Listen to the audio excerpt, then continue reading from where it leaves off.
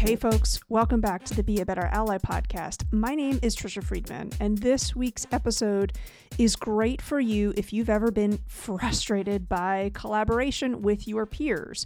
We are speaking with the author of the brand new book, The Way Forward, PLC at Work and the Bright Future of Education. This is a book that is by Dr. Anthony Mohammed, who is, just an incredible leader in the world of K-12 education. He's been a practitioner for nearly 20 years. He's served both as an educator and as a principal in middle and in high schools. He's got an incredible repertoire of books to his name.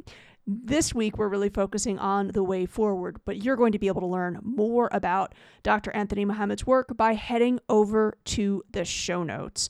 While you're in that space, learn more about picking up a copy of The Way Forward, PLC at Work. Welcome to the show, Dr. Mohammed. Well, listeners, it's a great honor to be speaking today with Dr. Anthony Mohammed. We're going to talk a little bit about, your new book, which I am really excited to dig into. The name of that book is The Way Forward. It's your new book, but it's not your only book. You're no stranger to the world of publishing. Your leadership career has seen you offer so much in terms of research, books, presentations. For fans of any of your other work who are already a little bit familiar with your approach, your ethos, your beliefs, what might this latest book have in common with earlier works that you've done? So some of your fans are saying, great, I really love your thinking on this, and I'm going to get a little bit more of it in the book, The Way Forward. Well, thank you. I appreciate you having me on your podcast and for giving me this platform to kind of express to your listeners what I think my new book offers them. And I appreciate what you do. And I appreciate everyone who's taken a few moments to listen to this. This is what the book looks like. It's called The Way Forward. And the way I describe it, it's familiar but different. Mm. It's definitely different, but there's a familiarity with it. So let me kind of start with the familiarity. I never sought to be an author or to be a speaker or consultant. I came into the profession as an activist, teacher, and educator. All right. Well, the first outlet for my activism was as a classroom teacher. And then it evolved into being a school administrator. And in 2001, I got a chance to meet a gentleman who really saved my life, or let's say enhanced my life. He was the late Dr. Rick DeFore, and he introduced me to the professional learning communities at work model that he developed with Dr. Bob Aker. And what I saw in that model was a platform or a pathway to what my heart gravitated me towards with my activism. I said, wow, this is it. I have the desire, I have the efficacy, I have the optimism. I thought I was a pretty good teacher and pretty good administrator, but now I have a structure to live this. And got a chance to lead a school in Metro Detroit for 6 years. Became a National Blue Ribbon School. We're the first urban school honored as a model PLC. And in 2007, I left that position to fulfill another stage of my activism, which was to work directly with schools with technical assistance. And honestly, my first introduction into consulting was the technical aspect, how to develop teams, data analysis, creating systems and schedules for interventions. And what I noticed was that some schools were ready to benefit from that and some weren't. And I really got not angry, but I got discouraged. And that's what drove me to the study of school culture. And that's where most people know my work. It wasn't because I had this big desire to study school culture. It was, I knew that the systems and strategies that could really help more kids grow, develop, and advance, that they already existed. But it was this kind of atmosphere that human beings had created that either was fertile for those ideas or they were hostile towards the ideas. And that's what drove me to write several books on the topic of school culture. So I had the practitioner experience, the technical leadership, but most of my work has been the last 15, 16 years has been around culture. Well, this book is kind of a combination of both. And it kind of emerged out of COVID. When Rick DeFore passed away in 2017, he battled lung cancer for 3 years. And he had left some burdens on my shoulders.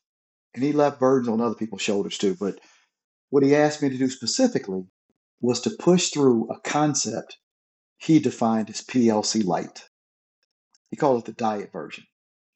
It will be people that have access to the real thing, but only embrace what they were comfortable enough or the disruptions that were comfortable enough to make some progress, but not full progress. He told me when he passed that that was his biggest dying regret. That today we have over 150 PLC books on every subject you can think of. We do sold out conferences. We do streaming video. We do podcasts. We do technical support. We have coaching academies. But yet, we only have just over 600 model PLC schools. So, how could this concept be so research affirmed, practitioner driven, and shown such great success, but only 600 out of about 150,000 American schools had fully embraced it? So, he put it on my shoulders to push the envelope, to finish his work. And I sat on that for about 3 years. And then COVID hit. And while sitting in my home, thinking about, like, man, like, this is messed up. How do we get out of this? His words came back to me that this was a ripe opportunity to reintroduce people to something that they had taken for granted for over 20 years, to show them how a lot of our wounds were self inflicted. Nobody's forbidden us to collaborate. Nobody's forbidden us to sit down and identify what Marzano would call a guaranteed and viable curriculum. Nobody's forbidden us to assess kids formatively. Nobody says assessments have to be summative exclusively. We have the right to respond to students' needs. And the research has evolved so much over the past 26 years that from John Hattie to Bob Marzano to Dylan Willem, and the list goes on and on, have affirmed, Shirley Hord, Milby McLaughlin, that this is the pathway forward. So this book is a rallying cry to introduce us to our journey to this point, this seminal moment post-COVID, and how if we don't take this opportunity to right the ship, because there's a lot that's not right with the ship right now. We have an epic and generational teacher shortage. Teacher morale is at an all-time low. For the first time in the 21st century, the average ACT score of American students is under 20. The number 2 and number 4 reason for students' absence from school is anxiety and depression. We need to wake up that the way forward is with each other through a process that is affirmed to have a deep impact on kids. And I try to show in the book how the research has proven that a collaborative culture improves teacher morale, satisfaction, it improves teacher retention, it closes student achievement gaps. So this is kind of a back to the future. And we looked at it in 3 dimensions: past, present, but most of the book is spent on what the future could look like if we get out of our own way and stop committing all of these self-inflicted wounds.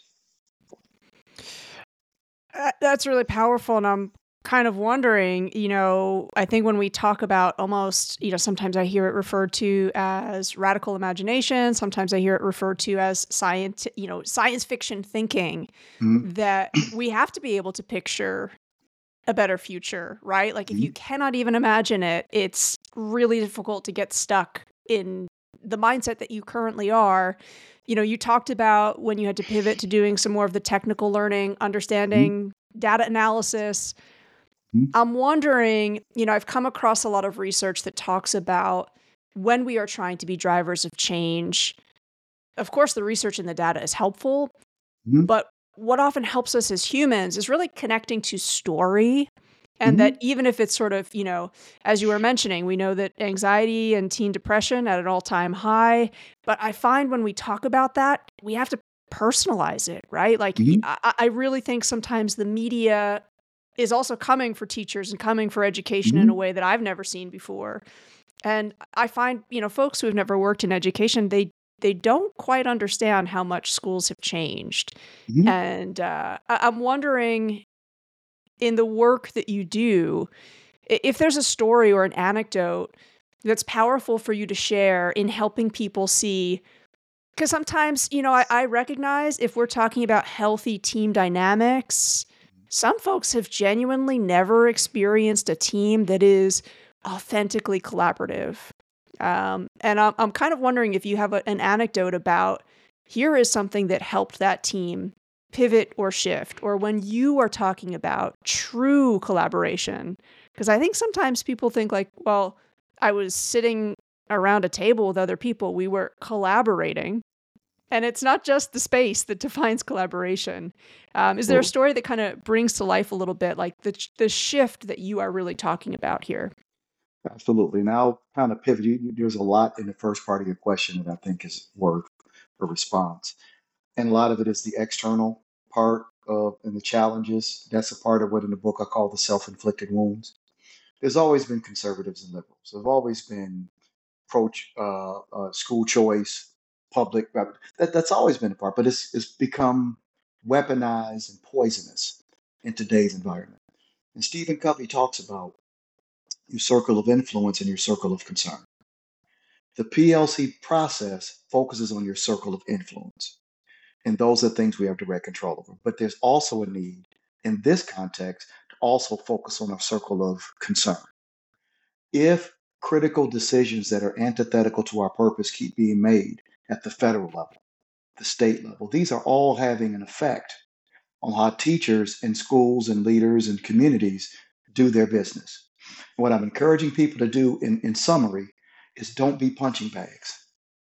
Democracy only works when there's a balanced debate. And right now, the debate is not balanced. And Mm. we're so caught up in our own inner conflict that we can't even deal with the challenges that are coming externally because we haven't even come to a level of unity internally about our purpose, our direction, our passion, and what's important. So it's hard to go to the negotiating table with the government or the community to come to some sort of agreement if we're not even in unity internally. So as Covey said, if you focus on your circle of influence, expands your circle of it actually increases it, and your circle of concern becomes smaller. So to go back to your issue about teams, collaboration is not new. As long as there's been two human beings on the planet, there's been collaboration. If you break down the word collaborate, it literally translates into co-labor. It's just doing your labor together. Part of the problem with collaborative teams is that they haven't defined what their labor is. The labor in the PLC is not organizing the field trip. It's not talking about the PTA dance. So what makes the PLC at work philosophy, the one championed by Rick DeFore and Bob Baker, is that the focus of the collaboration is a fixation and a veracity for student learning. Not the process, but the outcome. And they said if teams were to collaborate, they do four things. They clarify what they wanted students to know and be able to do. They would create assessment tools that would gather evidence on students' progress towards those clear learning targets. They would create a system of support to give kids extra time and support who have not hit those targets yet. And they would create systems of extension that allow kids who are ready to go deeper into that concept, move up Webb's depth of knowledge to allow them those opportunities. And that's what they would collaborate about. So perhaps a lot of the folks who are struggling with collaboration don't know what they're collaborating about or what their focus of collaboration is. So those four questions become the training wheels that teams use to focus. I wrote an article years ago about increasing team efficacy around PLC, and I made two recommendations. Number one, keep your team solely focused on the four questions. Have the discipline not to use it as therapy or venting or a way to express your beef about something. There's a place for that, but not during your team meeting. and speak of no one negatively.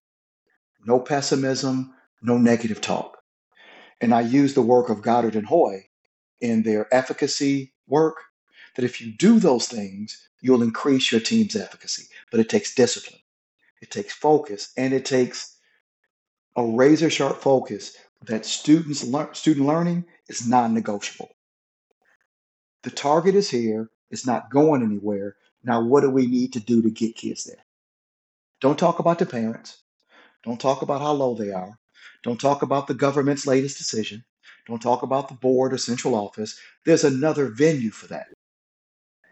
Keep your team and your collaboration pure. So I had a team. I used to call them the drama queen team when I was a principal, because um, they had a hard time with those two things. And I took them to a PLC 2-day training that Rick and Becky DeFore were doing a long time ago, and a light bulb, and they needed to hear it from somebody else. And I made the commitment to sit with them for the next couple of months in their collaborative team meeting, because the book that we use for PLC is called Learning by Doing. You can't get better at something until you do it. And as they started to see the enlightenment that happened from engaging with their colleagues on a common set of objectives, as they started to see students and started to see variations in the impact of certain practices. So if you used a practice on this target, you use technology, and it really worked, they started to see the power of sharing those effective strategies to put tools in each other's toolbox. It was the best PD they'd ever been a part of. And to start to really focus on student by student, target by target at a granular level, they could start to feel really satisfied and gratified to see the impact and to see kids that they thought were hopeless start to grow and develop. And my drama queen team became one of the best teams in my school because they needed some coaching. They needed some redirection. So I want to say to administrators who are listening, don't give up on a team that's struggling. I'd recommend the work of Tom Maney and Tisha Fromby and others on coaching teams. Sometimes teams need coaching. And there's a new version of Learning by Doing that's coming out in May. And there's a whole chapter we've added about coaching collaborative teams. So I really appreciate that, because I think what you were saying earlier about we don't want to pigeonhole students. You mentioned the word like irredeemable. And I think if we want teachers to, again, see their students, see their learners as capable of change, we need as educators to feel that from our leaders. Like, that's great modeling. And your example about like stepping in just to disrupt the flow, because I think like when you are in a rut or you're in a team that's ventured into a dynamic that's no more useful, it can be really tricky to get out of that pattern. So I really like the example of that. And just a footnote, Shirley Hord, in a study she did in 1997, showed that teams that get off of the focus of student learning, it can actually be counterproductive. If you're not going to focus on the right things, the gathering of a group of frustrated people with no focus will actually make your culture worse rather than better. They're almost better off not collaborating at all. Interesting. I'm wondering if you have any thoughts on, and bear with me because I know this might come across as cheesy, but sometimes when I'm running a workshop, I will physically keep one chair empty. And I'll start off by saying, like, I just want you to picture one of your students as taking up the space. In a lot of our adult gatherings, it's just us, the students aren't there. And I do think sometimes like that can make it difficult to remember, like, as you're saying, this is what it's about. So I try to do that, and I'll come back to that empty chair every once in a while. Like, what is it, that student that you picked? What is it they really want us to be thinking about or checking that we're not making an assumption about in this moment? I have found it helpful. I'm wondering if you have any other like nudges or little tips for teams who are, we could use that like reminder. Are there other ways that you're thinking like this can be a powerful reminder of this is what this discussion is about? let's come Right. back to, the heart and the crux of it, as you're saying. I usually start kind of when I'm doing some linear learning, like over multiple days. We start with a discussion and agreement about the term all. That's the highest threshold you can reach, meaning there are no acceptable casualties. And I asked him to think about young people in their lives, whether it's their children or a niece or a nephew or a godchild or brother or sister. Think about the most precious child in your life. What wouldn't you do as the adult who loves that child to advocate in advance for them and advance their growth and development? Well, the parents that send you theirs don't expect anything less. So I try to personalize it through a Chinese proverb that reads, a parent is only as happy as his or her saddest child. And things like No Child Left Behind, which have measured schools on one culturally biased standardized test with a scarlet letter or a badge of honor or a badge of shame based upon their comparisons. And there are schools and states that are getting A's with 40% proficiency, 50%, and they think that they've like arrived when half their kids aren't even proficient on a basic state literacy or numeracy exam. We've lost our way. So one of the strategy I use is what does all mean? And when you go about your work, do you go about your work being consciously aware of that concept? And which ones of your kids are you willing to sacrifice? And I Mm. even encourage them, if there's some kids you've already written off, call their parents, tell them, you know what, Anthony's he's hopeless. Thank you for sending him, but he'll kind of just flounder for the rest of the year because I've given up on him. I just wanted to tell you that. And I asked who wants to make that call. Wow. Yeah, that's powerful. And, I think when positioned that way, certainly my experience has been, I'm very fortunate that I feel like I have worked with educators who they would never say, I see this child as, hopeless. But I think it's really critical sometimes to think about behaviors, practices in schools where even if I would never say this, what's happening Mhm. that is running counter to I would never. Absolutely. Absolutely. So We do it all the time. I don't want to give up my grading practices. Grades do more to discourage kids to engage than it does to encourage. So a lot of our practice run counter to what we claim openly. So I totally agree with you. the way forward, I think, is going to clarify or again, just continue to nudge people to think what actually is a healthy PLC? And my concept of a PLC, maybe how have I been like misinformed? Can you talk a Mhm. little bit about the clarity that comes with digging into your book, The Way Forward? Great question. Um, in I believe it's chapter 4, I did an historical account of the evolution of professional learning. Rick DeFore and Bob Baker did not invent the term or the concept of professional learning communities. It's been a continuum of an advancement of work. So the whole concept started with Peter Senge with his publishing of a book called The Fifth Discipline.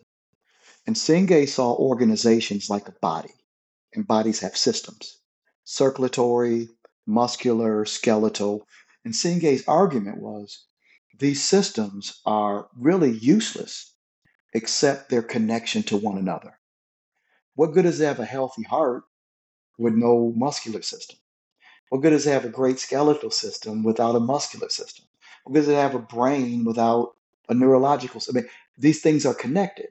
So he said that effective organizations engage in the fifth discipline, which is moving forward together. So that's what makes this body worth it. That's why when some people pass, they can donate their organs because without all those systems connected, that healthy heart with a body that's passed doesn't do that person any good. So it means that all of us have a purpose and we're connected. And that's what makes it effective. And he used the term learning organizations. Well, Thomas Sergiovanni, who's an education professor, enamored with Senge's work, felt that the term learning organization was too sterile. It was more corporate. And he said, the gathering of human beings often goes beyond the term organization, like a family or a neighborhood. And he said the better concept to actualize this for educators, he called it a community. And he dropped off organization and called it a learning community. So it went from learning organizations to learning community. But two ladies came along and just really flipped it to the next level. Milby McLaughlin from Stanford and Shirley Hord, who said, well, this is all good, Sir Giovanni, to come together to talk. But what really makes collaboration powerful is if it focuses on the improvement of professional practice related to student learning. And they coined the phrase professional learning community. Well, Rick DeFore and Bob Aker in 1998, with the first publishing of PLC at Work, coined the term professional learning communities at work. They asked the question, if educators were to come together as professionals and communities of learners, what would the work that they would do look like if learning was their focus? And that's where the four critical questions of the PLC at Work process. So I wanted to differentiate. What I advocate for is the latest iteration, the advancement of the literature called Professional Learning Communities at Work. No disrespect to Singay or Sir Giovanni or Hord or McLaughlin, but research evolves. So the way DeFore and Aker saw it is that the collaborative team is the unit where the professional learning community at work process is implemented. So can you have a good team that doesn't focus on learning? Absolutely good. But that wouldn't be a professional learning community. That'd be a good committee. Or it could be a sunshine committee. It could be the staff retirement committee. We collaborate all the time. But what makes the PLC at Work model unique is that the focus is a collective sense of accountability to ensure that students learn. And that's what activates. So you can have, I love my PLC. And Rick DeFore wrote about that the term has become so ubiquitous because it's been used to describe any gathering of 3 or 4 people. They call it a PLC. And that's not what a PLC is. It's a community of learners focused on student learning who are engaged in 4 critical practices that they engage in collectively. And that's the way forward. So I hope I was kind of clarified that you can have a great team. Teams existed before PLC. I was a middle school teacher. We're part of interdisciplinary teams that focused on the turning points research and the middle school whole child concept. So PLC didn't invent collaboration. It invented, or Bob Aker and Rick DeFore extended some research that already existed into what would teachers and administrators and systems do specifically if learning was their focus and the platform or unit of action was the collaborative team. So hopefully that clarified it. Yeah, absolutely. And, I think, again, it's that reminder of there's a lot of edu speak, right? Mm-hmm. And it is sometimes I find we need to almost step back. When I say this term, what are you thinking about? Mm-hmm. I find sometimes we skip that step of this word that is everywhere, comes up in our conversations all the time. Do we actually have any kind of shared definition around it? Mm-hmm. Or are there a lot of assumptions? Or has it just simply been a really long time since we've done the maintenance to check in and see this thing that we think is this? How do our practices, how do our actions either support that or run counter? So again, I just kind of appreciate you talking about, again, there's a systematic approach to this because, again, I think sometimes a lot of educators are trying to help younger learners appreciate the value of collaboration. And yet, even for the adult learners, we haven't necessarily thought about our practices, our flow with that, and what it means for us to collaborate or for us to really make sure that we've got a target goal, that we have any process that helps us make sense of that. Absolutely. And I like to add, a big part of that is an anti-intellectualism among leaders. In Chapter 10 of Learning by Doing, one of the 5 critical requirements of central office in effective PLC implementation is the development of a shared understanding and a common vocabulary. We have folks who come, they'll sit for 2 or 3 days and clap and never pick up a book, never enlighten themselves. They get a minuscule understanding of the concept and recalibrate their entire district around a novice surface level understanding. That's almost malpractice. Mm. You mentioned something earlier that I want to touch on, and that's earlier in your career, your role of being a middle school teacher. And I've heard you say in other interviews that your experience as a middle school teacher is something that you are most proud of. And that was sort of music to my ears because, Dr. Muhammad, you're speaking to, I don't even know how many people in a year. You've got a huge circle of influence, I would say. And sometimes I do get concerned when, like there are edu celebrities. We live and learn in that world. And there are some folks who have really never even stepped foot in a classroom and have tremendous influence and, who are listened to. And I really do think that classroom experience, like nothing is more valuable, I think, in terms of really understanding what is the reality of working with young learners. And you mentioned, all of the interplaying systems. I really think you can only get that if you've been in a classroom. Right. I'm wondering, go ahead. I'm saying it definitely helps. It definitely helps. I have a context and an experience of what it was like to not just be a teacher, but a teacher who worked in a culture of isolation. So I've seen both sides of it and I've lived it. But I would like to say that there are some people that I really, really respect, and I think who have a lot of valuable things to say. Well, have it. Michael Fullen has been a titan in the influence of my practice. He's never been a teacher.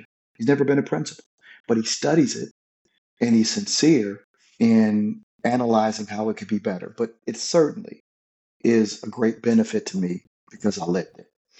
And to be able to understand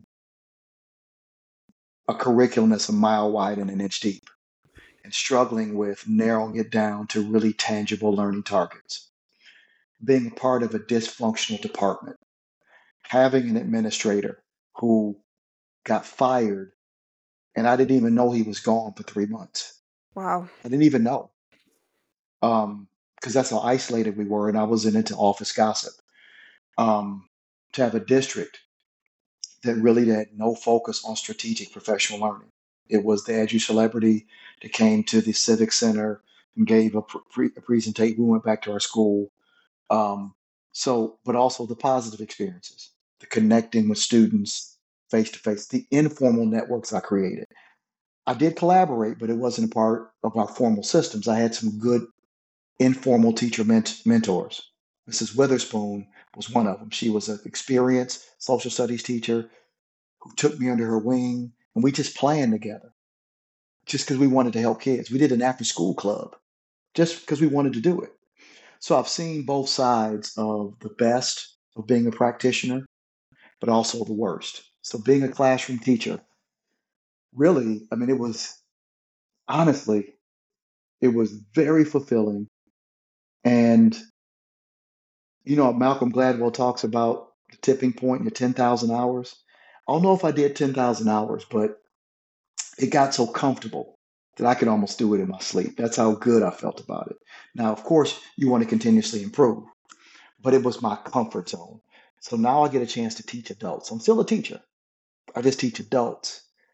So thinking about learning targets, methodology, assessment, I do all of that during the keynote, during the breakout, and I got my feet wet being a classroom teacher.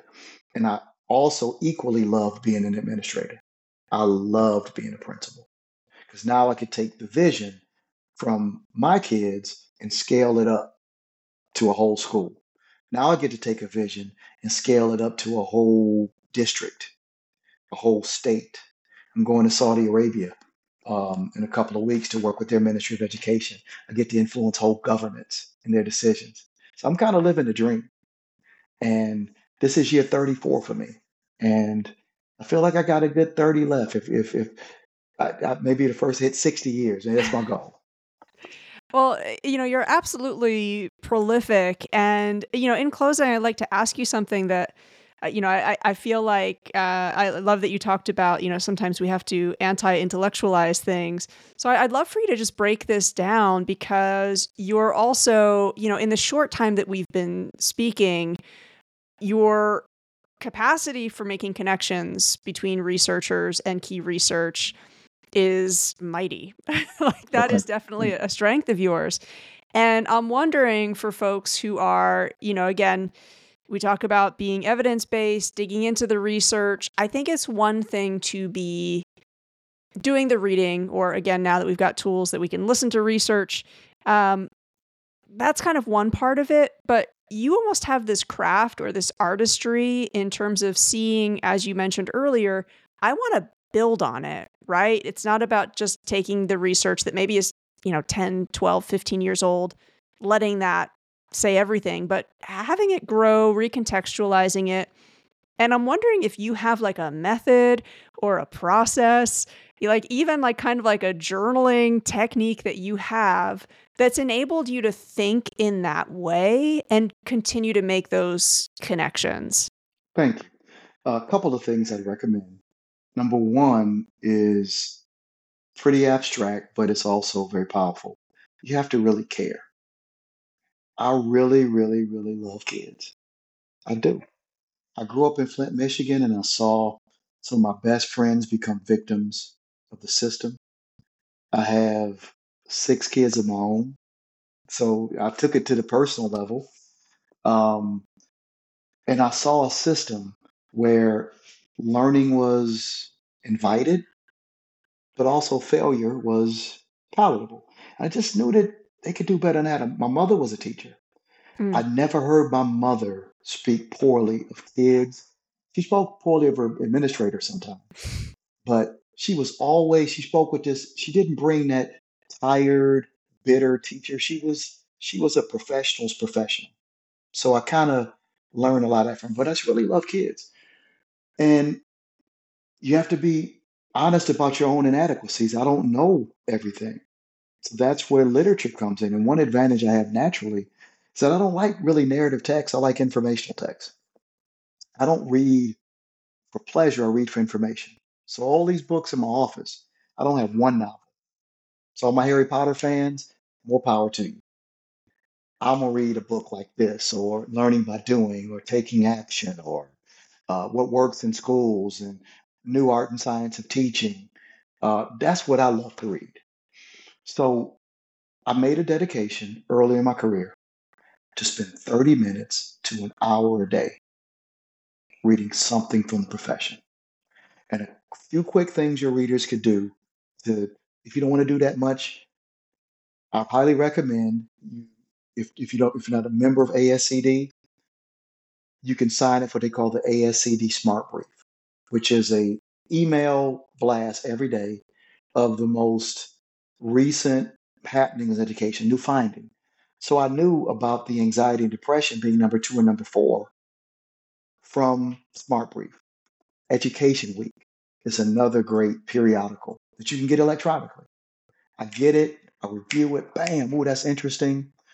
I'd also recommend if you want to go deeper into like real research, academia.edu. It's $60 a year.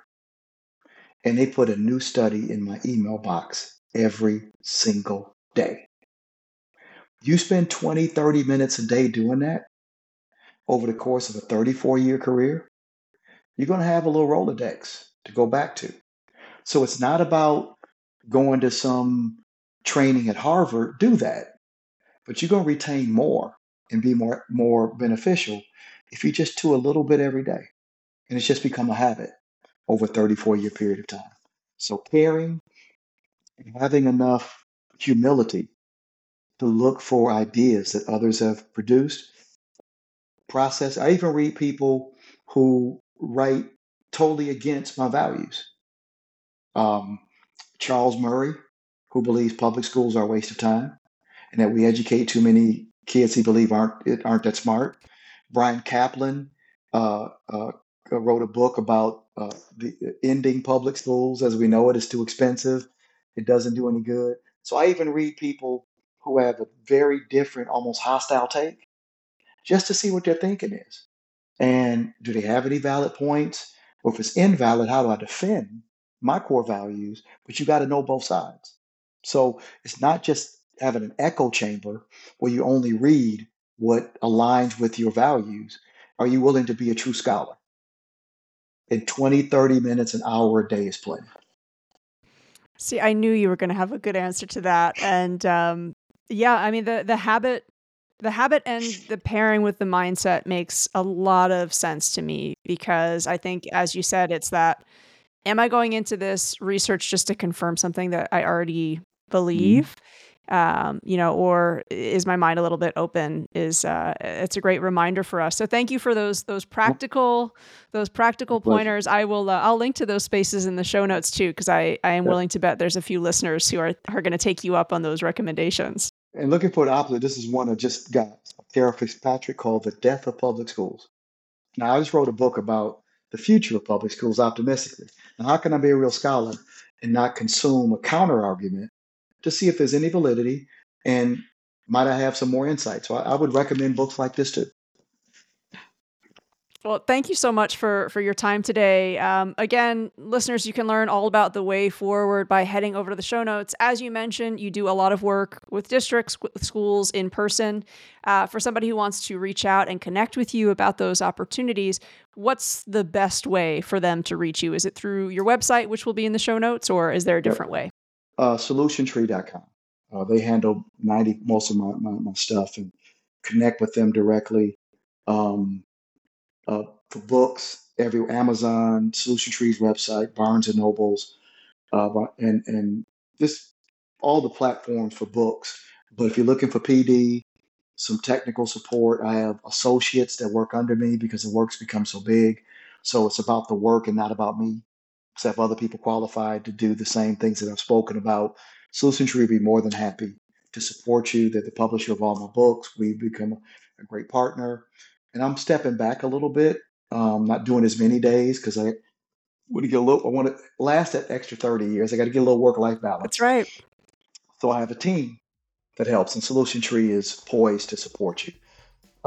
So I have my website, but I would highly recommend going to solutiontree.com. Great. Thank you. Again, listeners, that link will be over there in the show notes. Thank you again so much for your time today. It was a great honor to be chatting with you.